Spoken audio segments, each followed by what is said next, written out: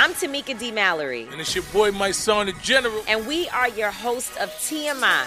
And catch us every Wednesday on the Black Effect Network, breaking down social and civil rights issues, pop culture, and politics in hopes of pushing our culture forward to make the world a better place for generations to come. Listen to TMI on the Black Effect Podcast Network, iHeartRadio app, Apple Podcasts, or wherever you get your podcasts. That's right. Hey guys, this is Paris Hilton. Trapped in Treatment is back, and this season we're taking on WASP, the Worldwide Association of Specialty Programs and Schools. They held us in dog cages. They starved us. They beat us. Was trying to brand us. So we were going to become the McDonald's of kid treatment.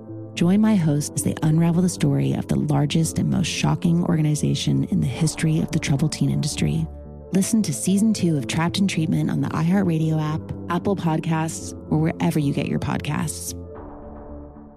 Something that makes me crazy is when people say, well, I had this career before, but it was a waste. And that's where the perspective shift comes, that it's not a waste, that everything you've done has built you to where you are now.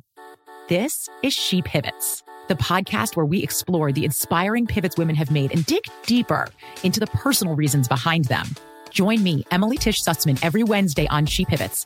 Listen to She Pivots on the iHeartRadio app, Apple Podcasts, or wherever you get your podcasts. I'm Saleha Mohsen, and I've covered economic policy for years and reported on how it impacts people across the United States.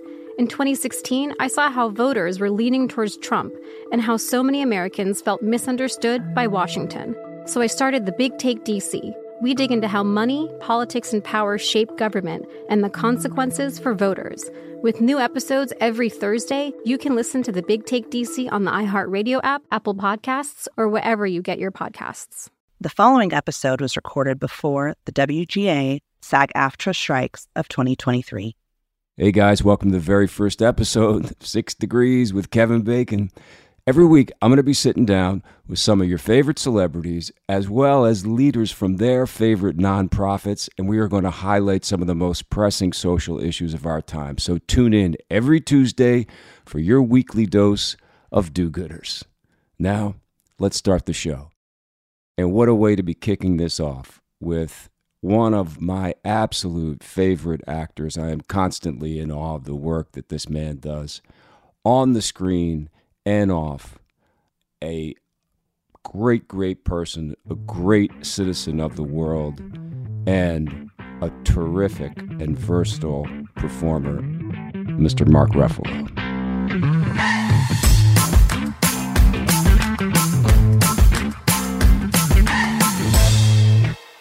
So happy to have Mark Ruffalo here today.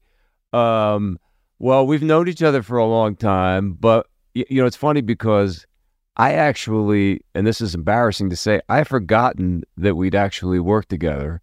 I mean, we didn't really work together, but we were in the same movie. Yeah. Which was In the Cut. That's right. And we're going to get into your activism and the organization, et cetera. I just want to shoot the shit just for a little bit. Sure. I remember that two things about that movie. One was that I wanted your part really, really badly, and Jane Campion was like, "Now, are you out of your mind? I got fucking Ruffalo. You're not going to play this part." And so she came back and said, "Well, there is this weird, tiny little thing," and I was like, okay, cool. I mean, she's like, an amazing director, and you were doing it, and Meg and I, and my wife always jokes with me that I have this way of finding like these incredibly important directors and doing the one movie with them that nobody saw. And like she says, that's like my talent. And I thought you were great in the movie, and it was a really cool movie. Very, very interesting, trippy, like in the way it was shot, if I remember correctly. Yes. All that kind of like split diopter stuff and yes, all this kind of crazy shit going on. But it was not, it didn't make it, nobody put on a tuxedo, let's say. No, it was quite I remember. I think it's such a. I think it's underappreciated, obviously, and you were great in it too, by the way. And but yeah, I think there was such a backlash to, first of all, the audience. I don't think wanted to see Meg like that. I remember there's a lot of the criticism was that to see her like that was too disturbing for people, which is just so wrong. I mean, and it's interesting when you have the kind of huge success that she has, really, as she was America's sweetheart, clearly, and a very, very had a very kind of specific kind of thing, and then to kind of as well as I do that. Well, I mean, speak to me about that. Like, you are an actor, an incredible actor, if I may say, who thank you. Is not in any way pigeonholed in terms of the things or the kinds of parts that you do, or the size of the movies that you do, or the tone of the movies that you do. You really have a incredible kind of diversity.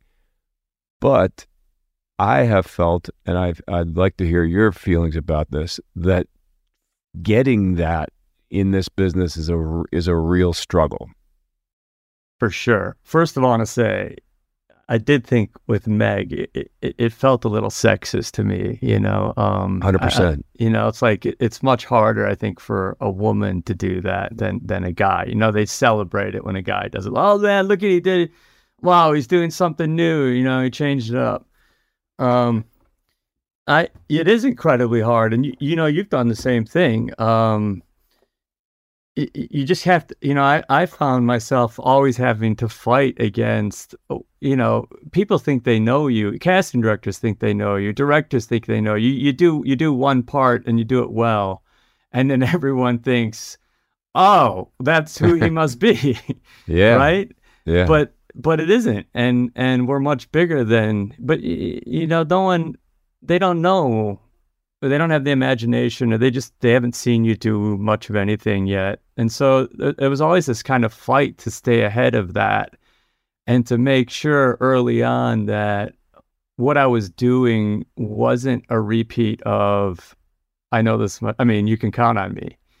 Right. I like specifically try to do something totally different than that, just to keep widening the brackets of what people thought was possible. Which, by the way, was incredible, and you were incredible in it. And I think that was probably the first time that I saw you. It was just so, it was so great. And you're right. I mean, you do something well, and they want to see you do it again. I mean, how many dance movies were you offered, Well, I'll tell you, the next movie that I did after the dance movie was a bike movie, and I did it because it had this, the director kept saying to me, I'm going to have this kind of gritty, score. He kept talking about Scorsese, and like that was my whole hero world, was the whole Scorsese, De Niro, Pacino, New York-y kind of thing. And we were going to shoot in New York, and it was going to be gritty.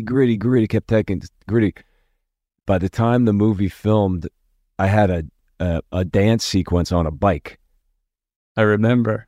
It was just the worst. I mean, they like snuck that up. They snuck it up on me, and I tried to push back, but to no avail. And to this day, honestly, it's funny that you bring that up. Is I think of that as exactly the issue that we're really talking about, is that I was trying to go in a different direction, and it was just like they're just pulling me back to America's whatever dancer or whatever I was. So I admire you for stepping outside. I mean, what? Let me ask you this: what was it that gave you the confidence, even after You Can Count on Me, to make you think that you could do that? Honestly, it was all the years that I was struggling, and in those years, the 13 years, to You Can Count on Me, was all theater. It was all this little, I was living in LA, so you could do like a $3,000 production. It wasn't like New York where you have to have $500,000 to do like the crappiest little thing anywhere. It was like we could do a $3,000 production. So in those 13 years, I'd done, like 35 plays. And in the course of that time, when you left home, you moved to New York. I mean, to LA, not to New York. Yeah, when I was 18. Okay. And where were you coming from? I was coming from, at that point, I was coming from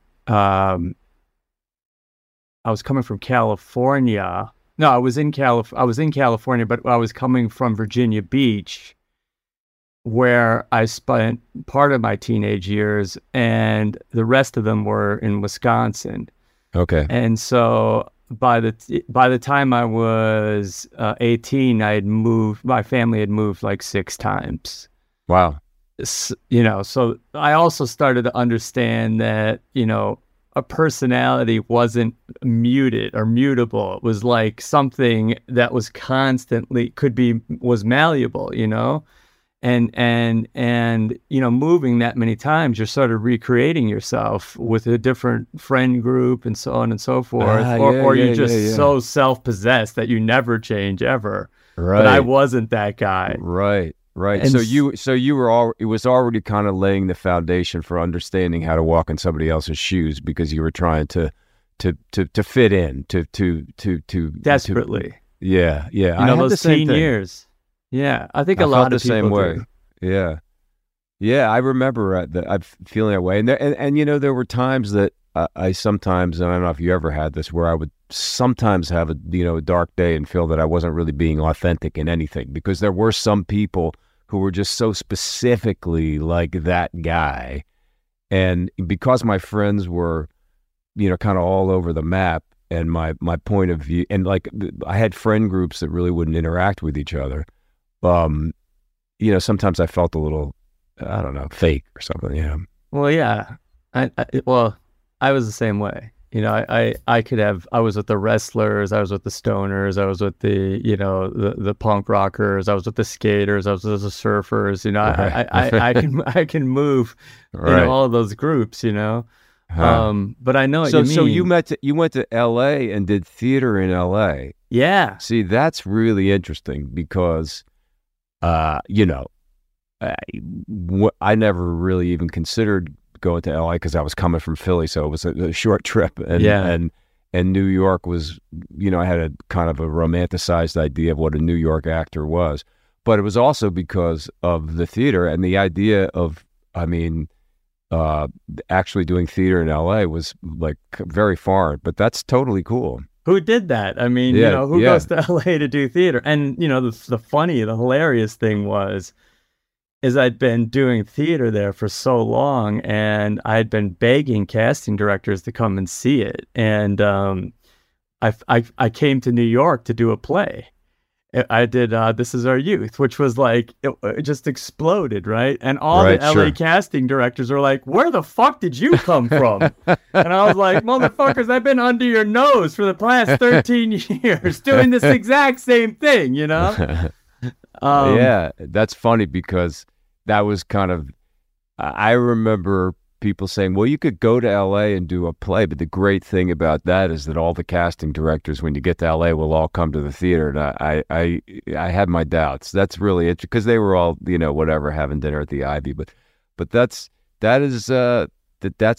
fascinating. So do you think that getting a bunch of theater under your belt has contributed to this, ability to be diverse in the parts that you play? Absolutely. I was doing Shakespeare, I was doing Chekhov, I was doing, modern stuff that we were writing. I was doing, we were doing David Ray, we were doing O'Neill, we were doing Tennessee Williams. We were doing we were doing Moliere, we were doing Bernard Shaw. We were doing so many different styles and ages and time periods that I just became very fluid in my understanding of style, my understanding of farce, my understanding of comedy, my understanding of drama, and then just all that character work that you were doing along the way. And you just came to see that, there really as an actor, there really was no limitations. You weren't just a comic actor, or you weren't just a dramatic actor. And the best actors were actually one foot on a banana peel and the other in the grave, where you could shift those gears, Yeah. easily. Yeah. Yeah. Yeah. I mean, I remember having a little notion about theater, and that was that, if you, that when they were casting television and movies in New York, that they wanted the actual person, to the closest they could, like it was the closest that they could find to the actual person. If they, the kid was supposed to be from Brooklyn, they wanted a kid from Brooklyn. Yeah, that was the person that got the part. But theater was not that way. If you went and auditioned and did a good job portraying that character in the audition, in that, on that stage, then you would get the part. And I noticed that really, really early on. And I don't know about you, but I think part of it is that, film is so in your face. And I think that directors get really afraid of something being false, Acting. Yeah. We don't want to see you acting. No, that's exactly right. Yeah. Yeah. I mean, especially when you're young too, because you only are one thing when you're young. The idea of you being anything more than what you walk in the door with for a casting director is as far as they can see. I just did this documentary. Someone was just giving me shit about this, but I just did this my wife. I just did this documentary about Bonnie Timmerman, the great, casting director who you did it. You directed it? No. I did an interview for her because she's someone I knew. I auditioned for her. I never got a part, right? But she asked me to do this doc, and they use a clip in this thing where I'm arguing with Michael Bay that I could play somebody other than who he thought I was, and I was so righteous, and it's embarrassing now. But what had happened was awesome. They brought me in for one part, and then halfway through the part, he's like, go out. No, you're not right for this part. Go read this part. So I went out and prepared for the part. And when I came back in, he's like, you're too young for this part. And I got pissed, man. I was like, you asked me to come out, and that's the clip they used, of course. Oh, that's great. I got to see this. Has it come out yet, this Bonnie Timmerman documentary? Yeah. It's been out for a while. It's floating around on the internet, that clip. Oh, I got to check it out. I remember that. I think it was Bonnie who always had the Polaroids, right? Yeah. You always had to started that.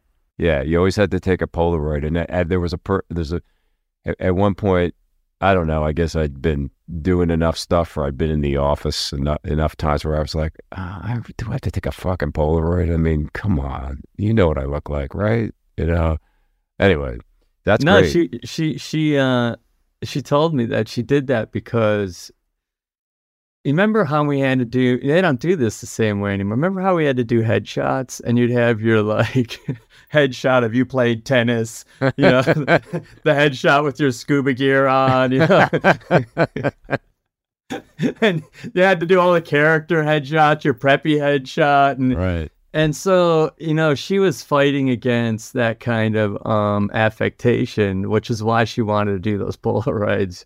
But yeah, it was like, are you putting a book together? Like, why, I don't have any makeup on, I'm wearing a t-shirt, but that's what Bonnie wanted. And she, it makes a lot of sense, really, because, I mean, those headshots were, to this day, they're just they're silly. embarrassing. They're embarrassing.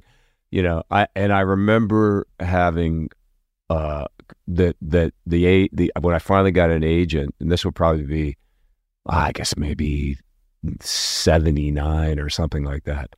Wow. And he said, you have to get a headshot, and the photographer is Gerard Barnier. Do you remember this name? He was the headshot photographer. Yeah. And it was something like, to me, like an outrageous amount of money. It was something like $500 or something like that. And I was like, how am I gonna get $500 to have a picture taken? I can't like, my cousin take it or something. But no, they had to get Gerard Barnier. I think I still have those pictures. They're pretty bad. Yeah, we had like there was a scaled down version, and we had like the $100 version who we all went to, which was literally it was always outside with a a bounce board. You're holding your own bounce board for the shot. Oh my God! But yeah, man, $500 to us is like that was like 2 months rent. No, that was crazy. I maybe it was less, but I remember it just being so. No, it was insane. that expensive. It was. And there were some people that I remember.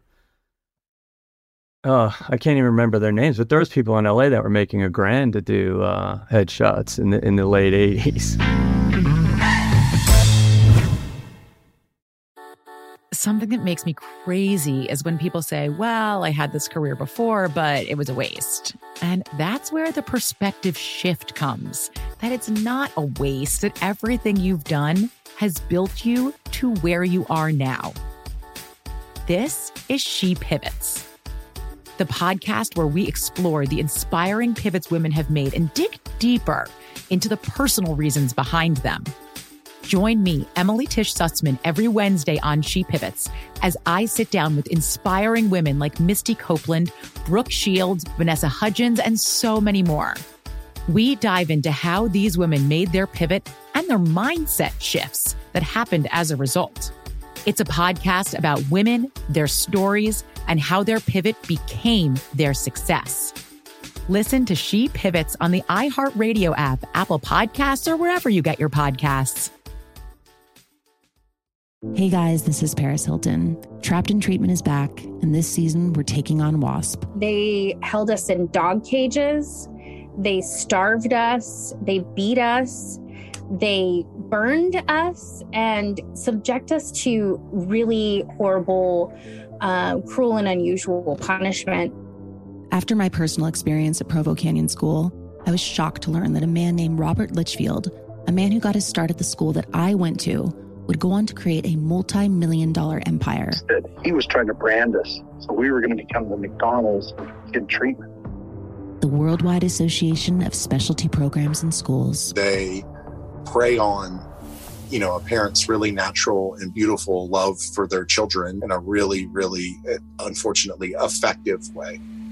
At this time in my life now, if someone presented this program to me, and not just because I've already experienced it, sham, scam, beware. Listen to Season 2 of Trapped in Treatment on the iHeartRadio app, Apple Podcasts, or wherever you get your podcasts.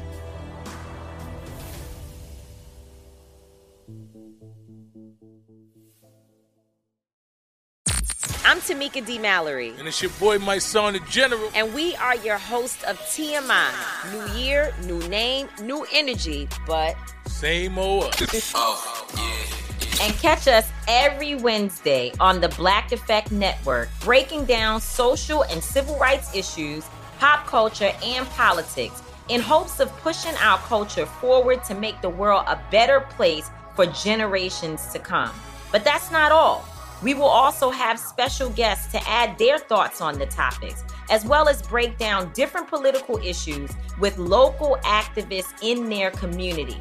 If you like to be informed and to expand your thoughts, listen to TMI on the Black Effect Podcast Network, iHeartRadio app, Apple Podcasts, or wherever you get your podcasts. That's right. The Therapy for Black Girls podcast is an NAACP and Webby Award-winning podcast dedicated to all things mental health, personal development, and all of the small decisions we can make to become the best possible versions of ourselves. Here, We have the conversations that help Black women decipher how their past inform who they are today and use that information to decide who they want to be moving forward. We chat about things like how to establish routines that center self-care, what burnout looks and feels like, and defining what aspects of our lives are making us happy and what parts are holding us back. I'm your host, Dr. Joy Harden Bradford, a licensed psychologist in Atlanta, Georgia, and I can't wait for you to join the conversation every Wednesday. Listen to the Therapy for Black Girls podcast on the iHeartRadio app, Apple Podcasts, or wherever you get your podcasts. Take good care, and we'll see you there.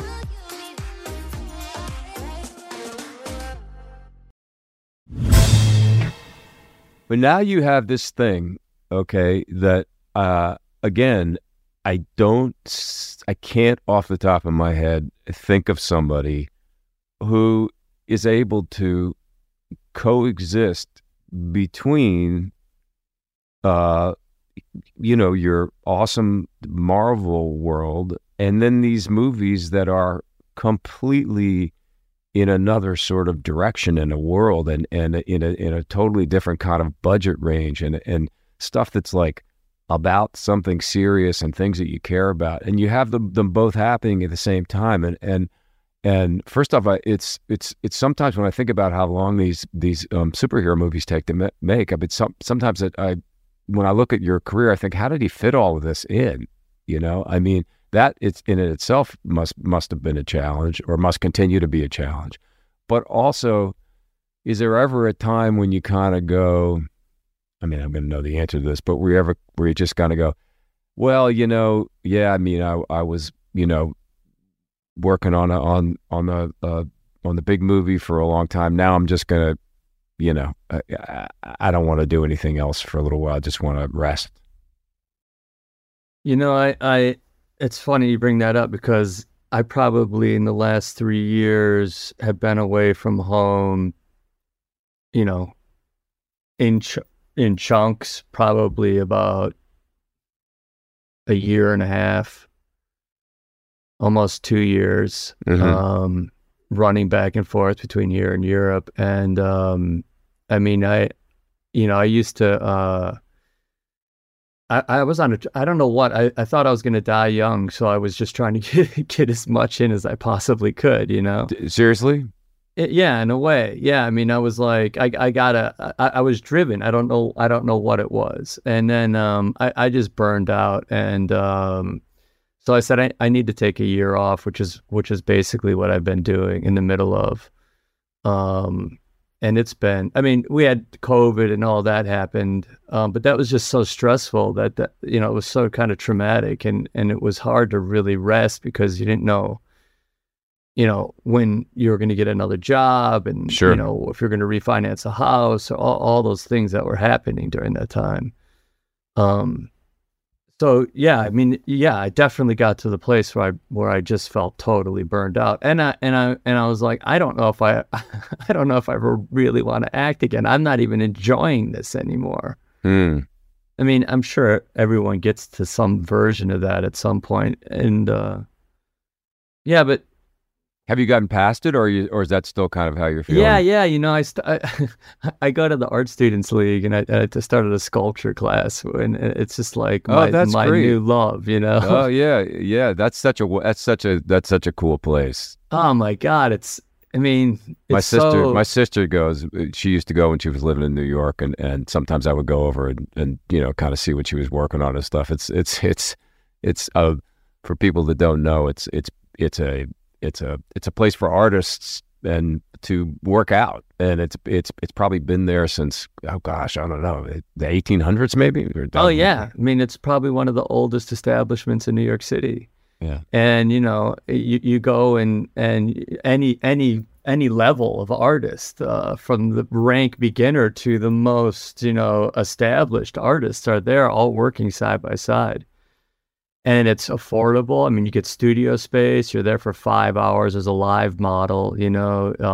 All the materials are there. I mean, it's just. I it's such an invaluable thing in New York City. It's surprised it's even left after Giuliani and Bloomberg, Right. Let's make New York a luxury high-rise especially in that little zone too. For it to survive, But it's thriving, it's beautiful, it's there's a quality there, it's diverse, it's. So you're sculpting. So it was that relatively new or no? It's something that I always fancied myself. I don't even know why. I was like, I'm going to be a sculptor. Awesome. I love that. And then finally I had some time to do it. And I made a promise to myself that I would really spend these last few months doing it and just be a beginner and, put my phone down. It's 5 hours of no phone. And you're there for 5 hours? Yeah. Wow.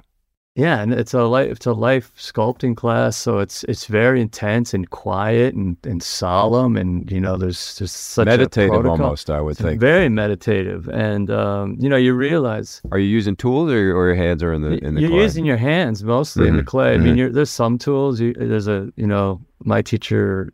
You have a sculpting knife basically, or even we'll use like little plastic butter knives too, because you get that nice raking quality. But it's very minimal. But you're in the dirt. You're in the mud, and it's so primal, and your focus is so extreme, and you have to see. You really have to see. And you realize how, we think we see, oh, that's a tree. We label things. We'll immediately go to a label, but to really take the time to see is like its own discipline. And I've just find it incredibly soothing to me in this jangled, techno, digital, ultra world we're living in. It's as old as time. That's great. I mean, I think that we all can use different forms of mental soothing, of physical connection to things that aren't on a screen. It just seems like it's so important now. Well, your music, isn't your music like that for you? Totally. That's it for me. Music and the animals. Right.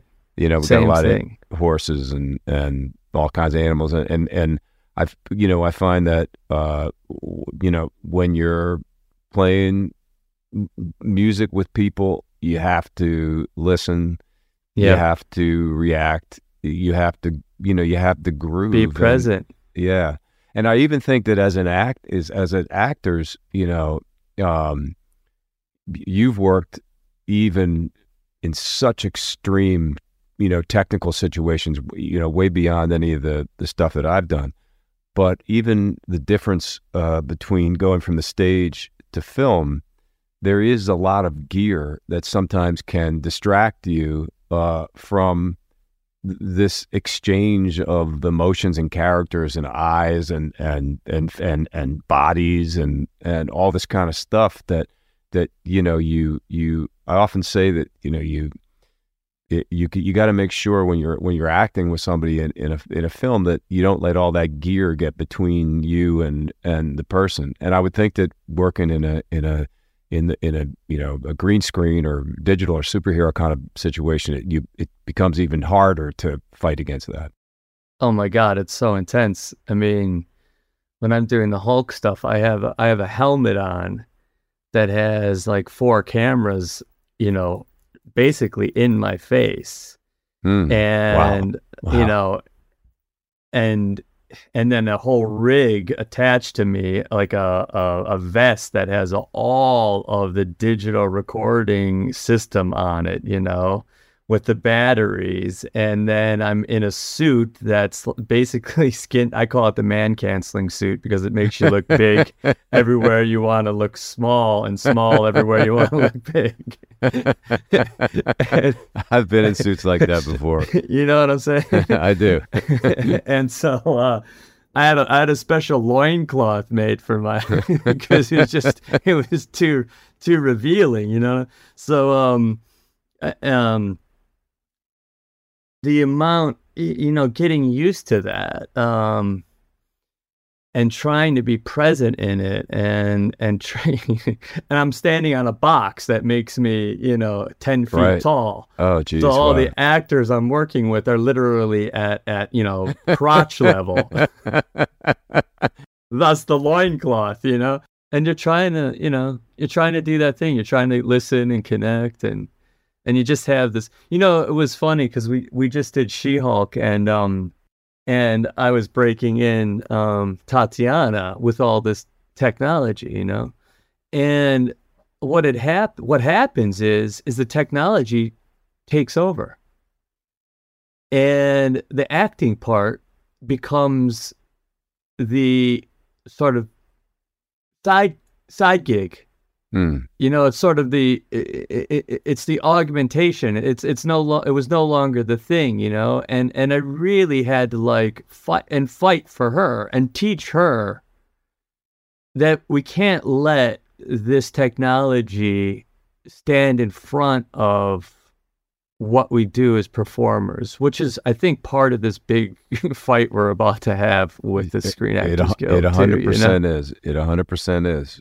And it is really important to remember that, and to, you know, to hold on to it. And we're gonna have to fight to keep that in the forefront of people's minds. It's you know, it's ultimately never going to work if we are, you know, just recreated. And I can't wait to see that. I love Tatiana. She's so good. Love her. It's so funny too. She's great in it, man. She's so good.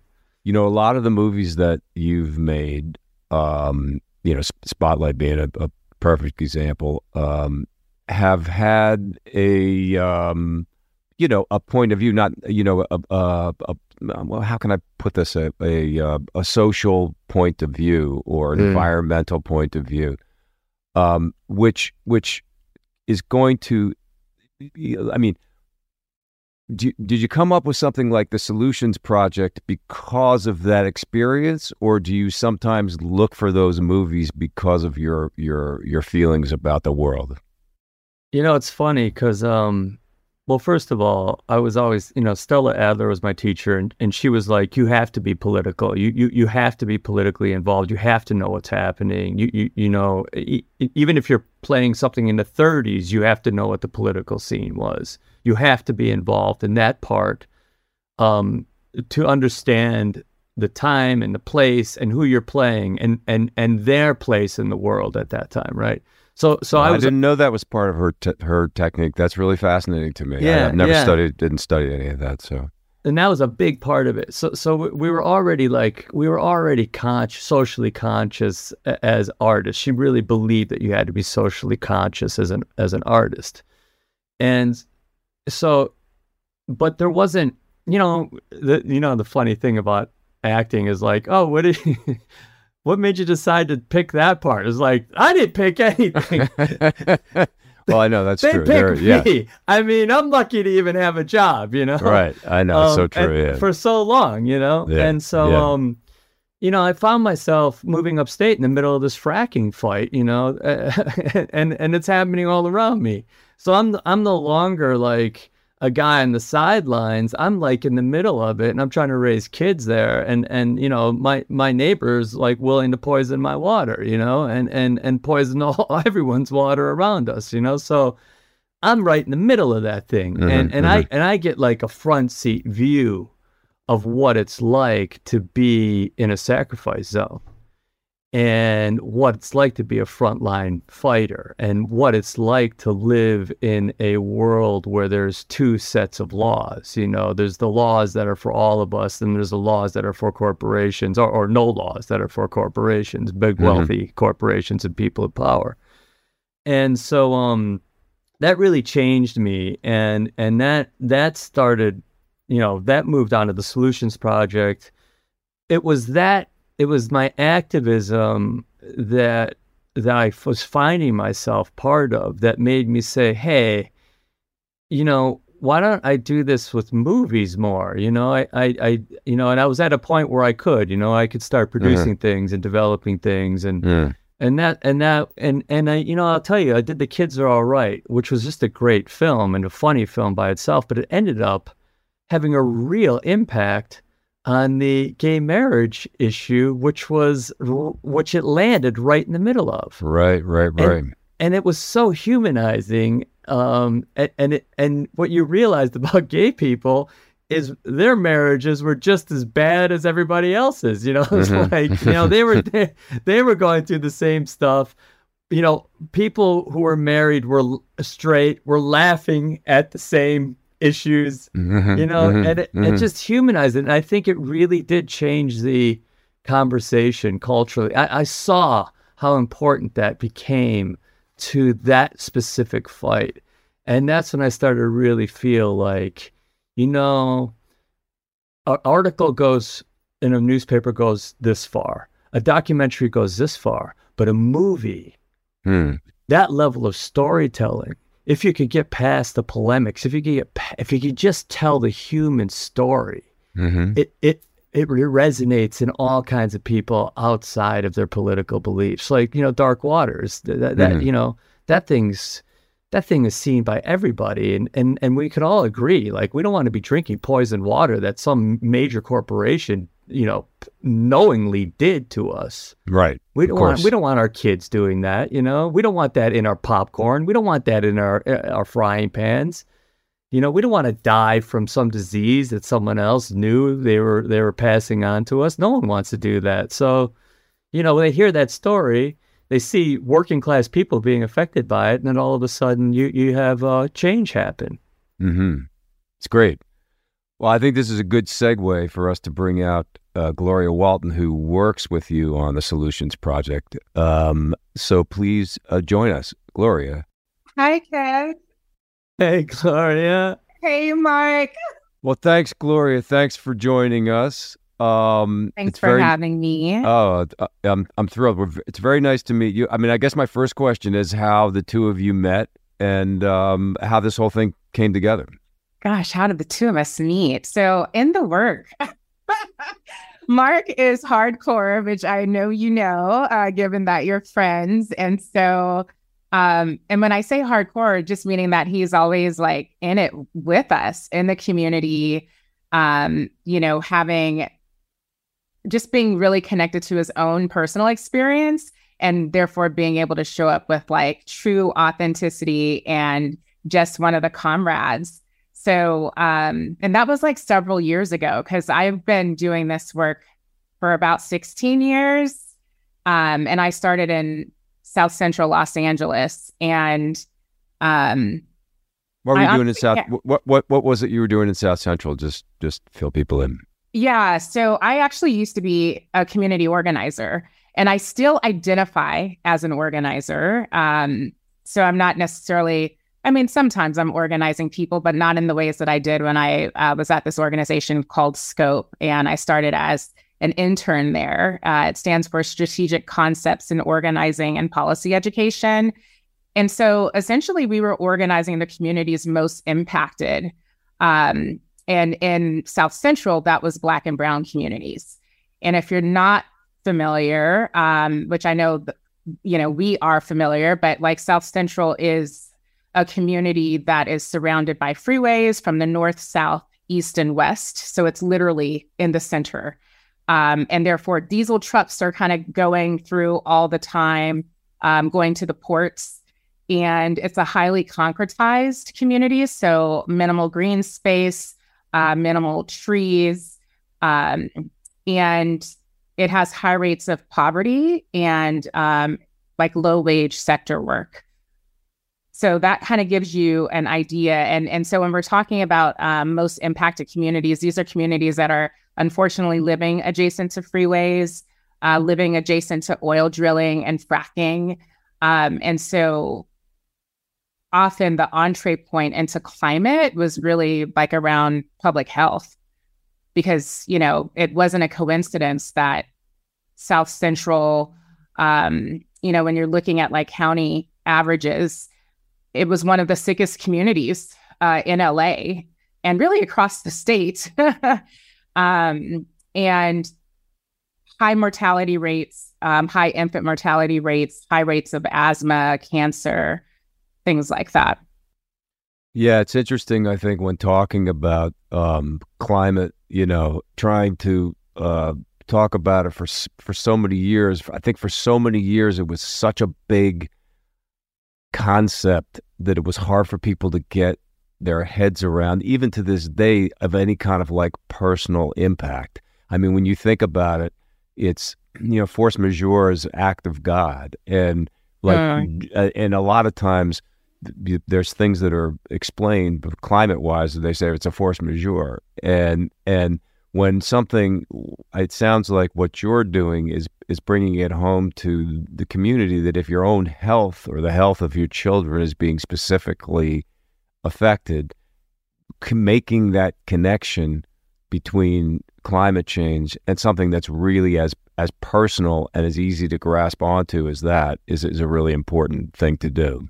Yeah. And, one of the things that, like, the first lessons that I learned in community organizing was really talking about power and agency. So this idea of all of us having power to change things, and the reality that the conditions that the communities, people who live in communities like South Los Angeles are living in are not happenstance or coincidence, but it's actually the result of decisions that have been made by people and decision makers to create the conditions that we're living in.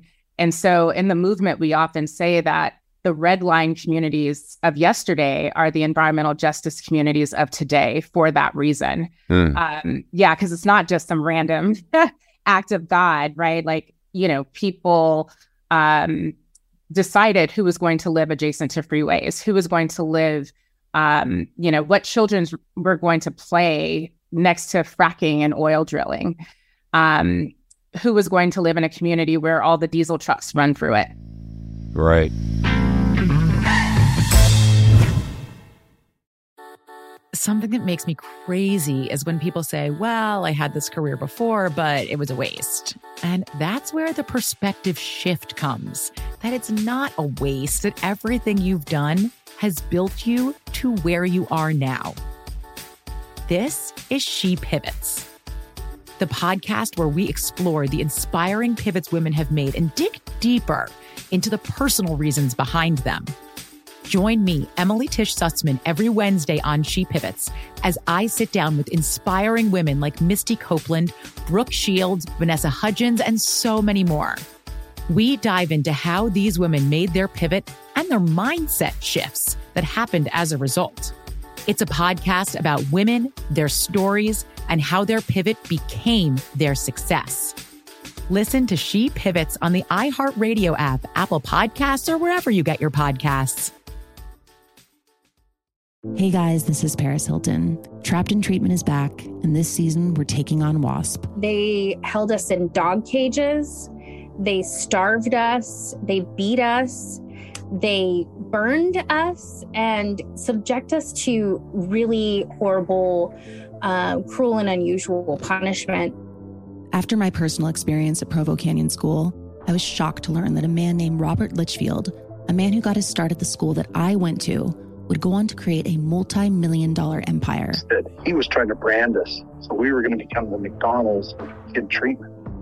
The Worldwide Association of Specialty Programs in Schools. They prey on, a parent's really natural and beautiful love for their children in a really, really, unfortunately, effective way.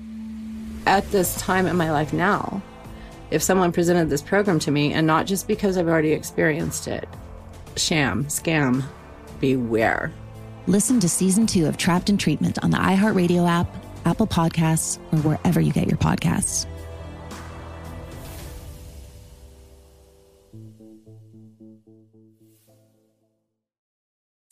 I'm Tamika D. Mallory. And it's your boy, my son, the General. And we are your hosts of TMI. New year, new name, new energy, but same old us. Oh, yeah. And catch us every Wednesday on the Black Effect Network, breaking down social and civil rights issues, pop culture, and politics in hopes of pushing our culture forward to make the world a better place for generations to come. But that's not all. We will also have special guests to add their thoughts on the topics, as well as break down different political issues with local activists in their community. If you like to be informed and to expand your thoughts, listen to TMI on the Black Effect Podcast Network, iHeartRadio app, Apple Podcasts, or wherever you get your podcasts. That's right. Hey, my name's Jay Shetty, and I'm the host of On Purpose. I just had a great conversation with Michael B. Jordan, and you can listen to it right now. Michael is known for his performances in both film and television. His breakout role was in Fruitvale Station, playing Oscar Grant, which earned him widespread praise and numerous award nominations. His portrayal of Killmonger in Marvel's Black Panther, one of my favorites, further solidified his status as one of Hollywood's leading actors, earning him widespread acclaim for his complex and compelling performance. In our conversation, Michael really opens up. You're going to love listening to it, and I can't wait for you to check it out. The closest to getting what you want is always the hardest. It's always the feeling when you're getting ready to, people give up right before they get what they've always wanted to get. People quit. Listen to On Purpose with Jay Shetty on the iHeartRadio app, Apple Podcast, or wherever you get your podcasts.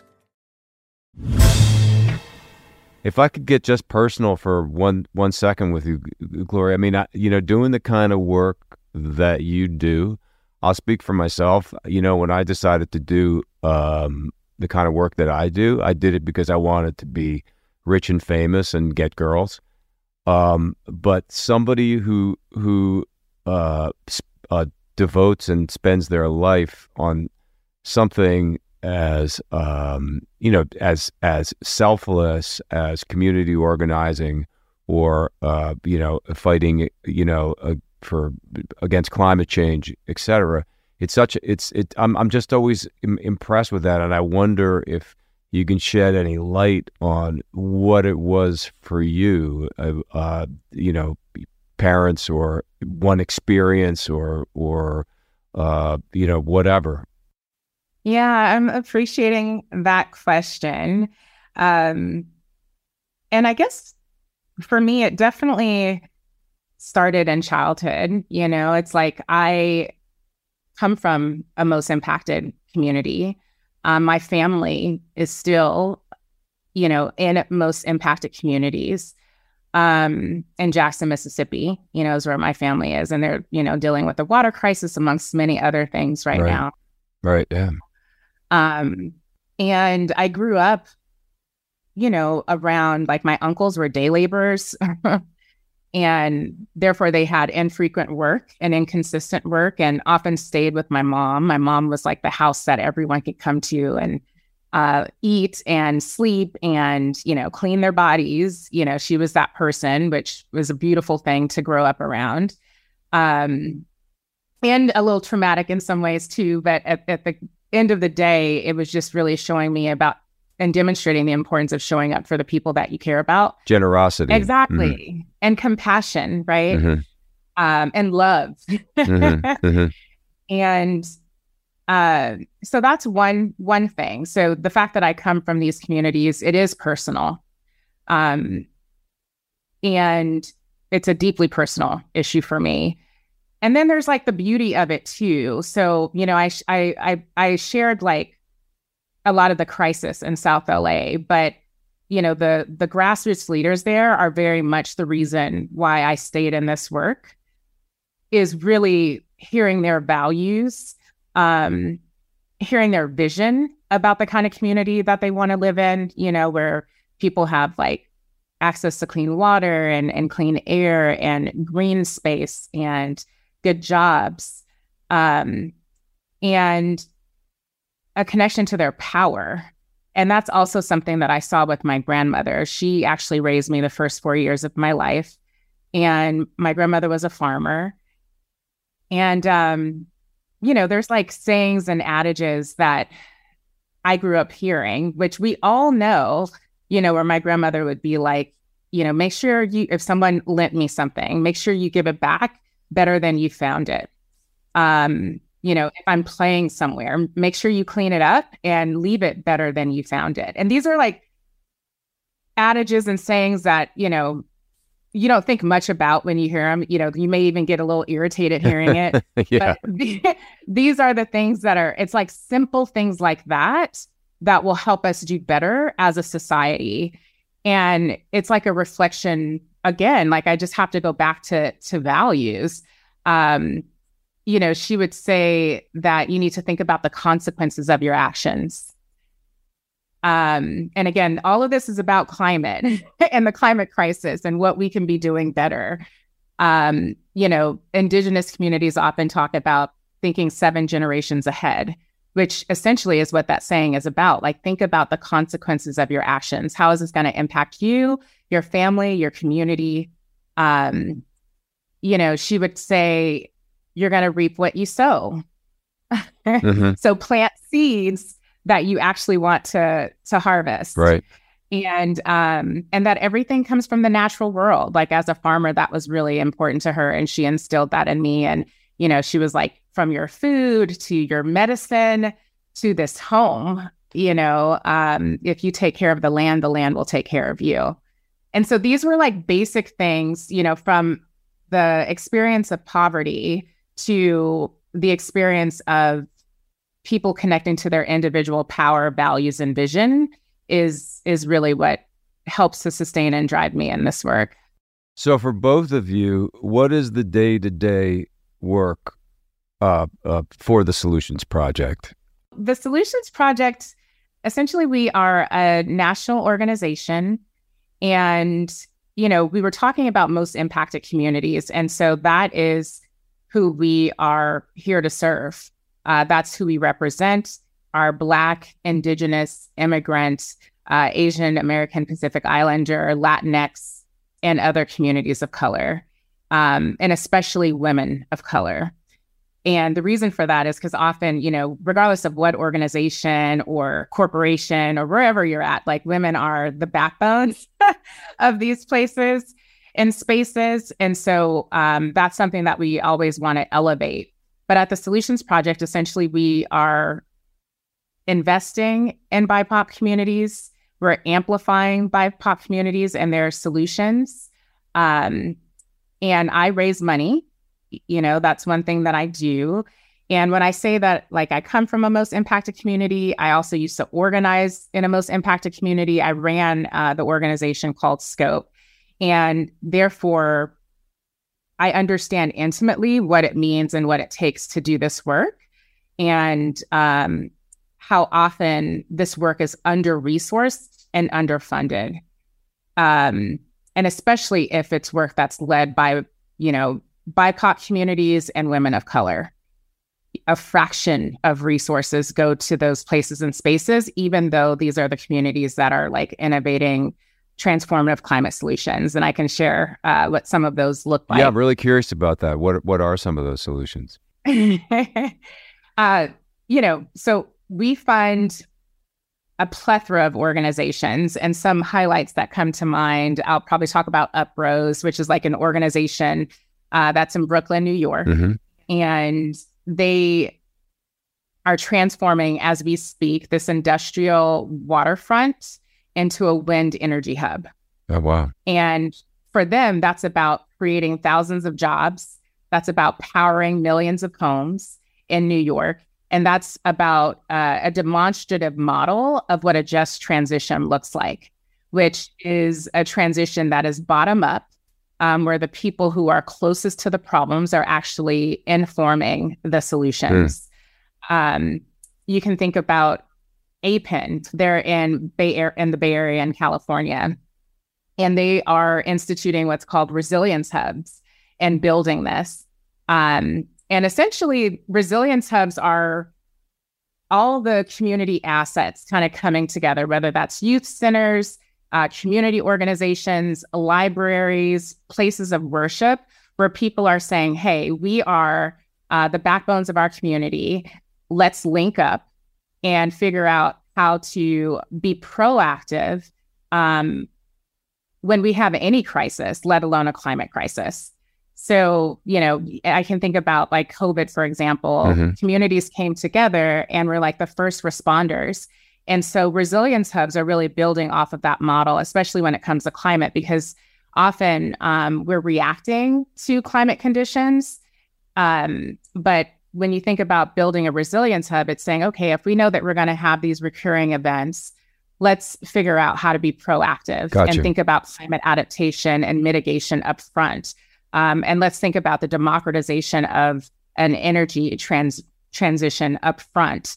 And so these communities are in a longstanding relationship to transform their neighborhoods in ways that benefit everyone. One thing that I think about, like with the climate crisis, is people often just want to reduce it to solely being about too much carbon in the atmosphere. And that it is, right? Like we know it's definitely about carbon emissions, but when you just think of it only as that, essentially you think it's just a balancing act. Okay, we just remove the carbon and that's it. But one thing that I often say is that, you can have a clean, green economy that still has the same income inequality, structural inequities, racism, xenophobia, sexism that exists in today's society. And so when you think of it that way, that's actually a community and a society that's not so clean. And if our values aren't changing, we'll be clean for a minute, but we're still going to get right back to where we started. Because, we should be thinking about it as like the carbon crisis, like too much carbon in the atmosphere is really a symptom of the root causes about the values and dominant worldviews that drive our world. And some of those things that come to mind for me, again, when I think about like most impacted communities, is commodifying people and the places that we call home. And that means putting a price tag on the value of my life and putting one on the value of yours.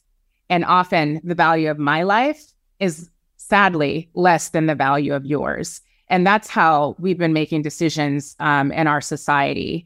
And then on top of that, it's like values around hyperconsumption, hyperproduction, mass waste, and, the phrases that none of us like to hear, but we're in a reckoning where we do need to talk about white supremacy, colonialism, patriarchy, because all of these are the ideas and the values that got us here to think that we can extract and exploit at any cost, the cost to human life and the cost to our environment. I love what you're saying, because I really believe that you do a disservice in life if you don't look at the connections between things, the connections between things that are negative and the connections between things that are positive.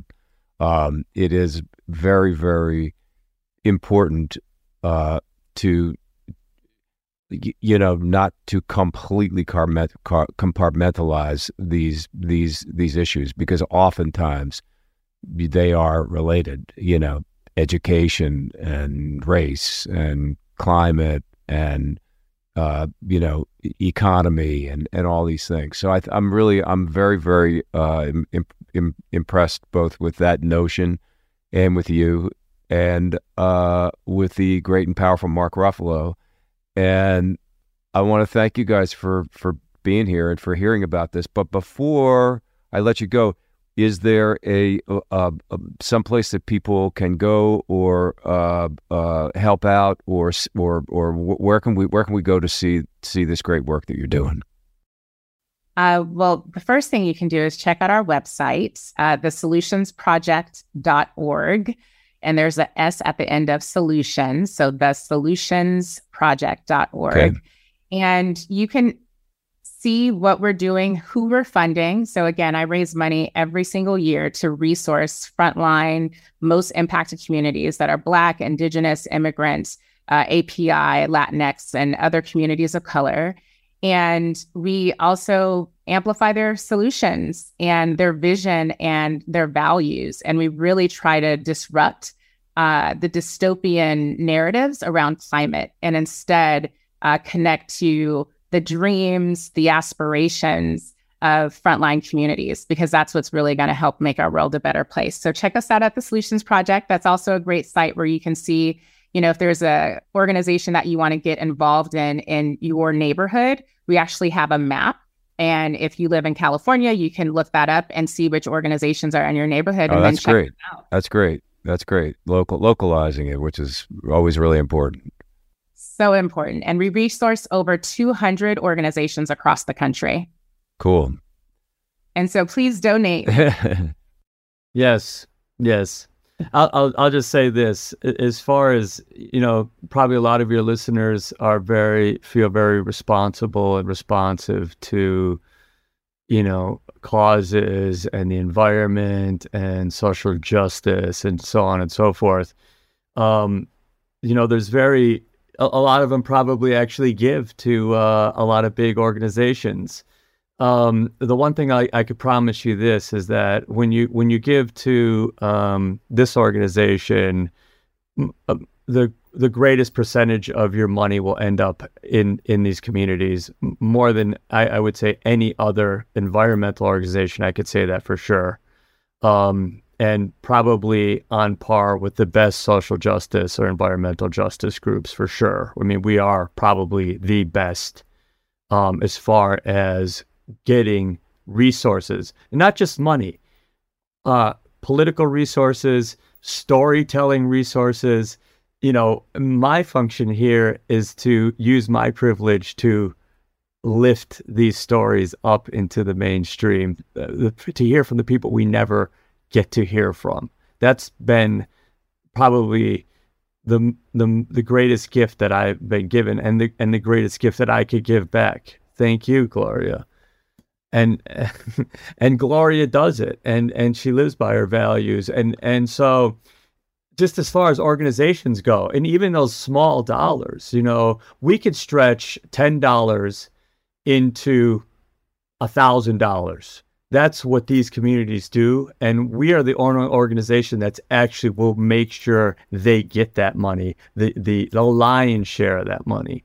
So I know it sounds like, oh, these are big things, but man, even $10 monthly, $20, these little donations that people are giving to NRDC, and not to take anything away from them or some of these bigger organizations, your money will go much farther, and the return on your money will go much farther in this organization than so many others. So when you're taking that time to give, definitely consider what we're doing, because it's lifting the whole country from the bottom, and it's righting the greatest wrongs that the whole country was founded on.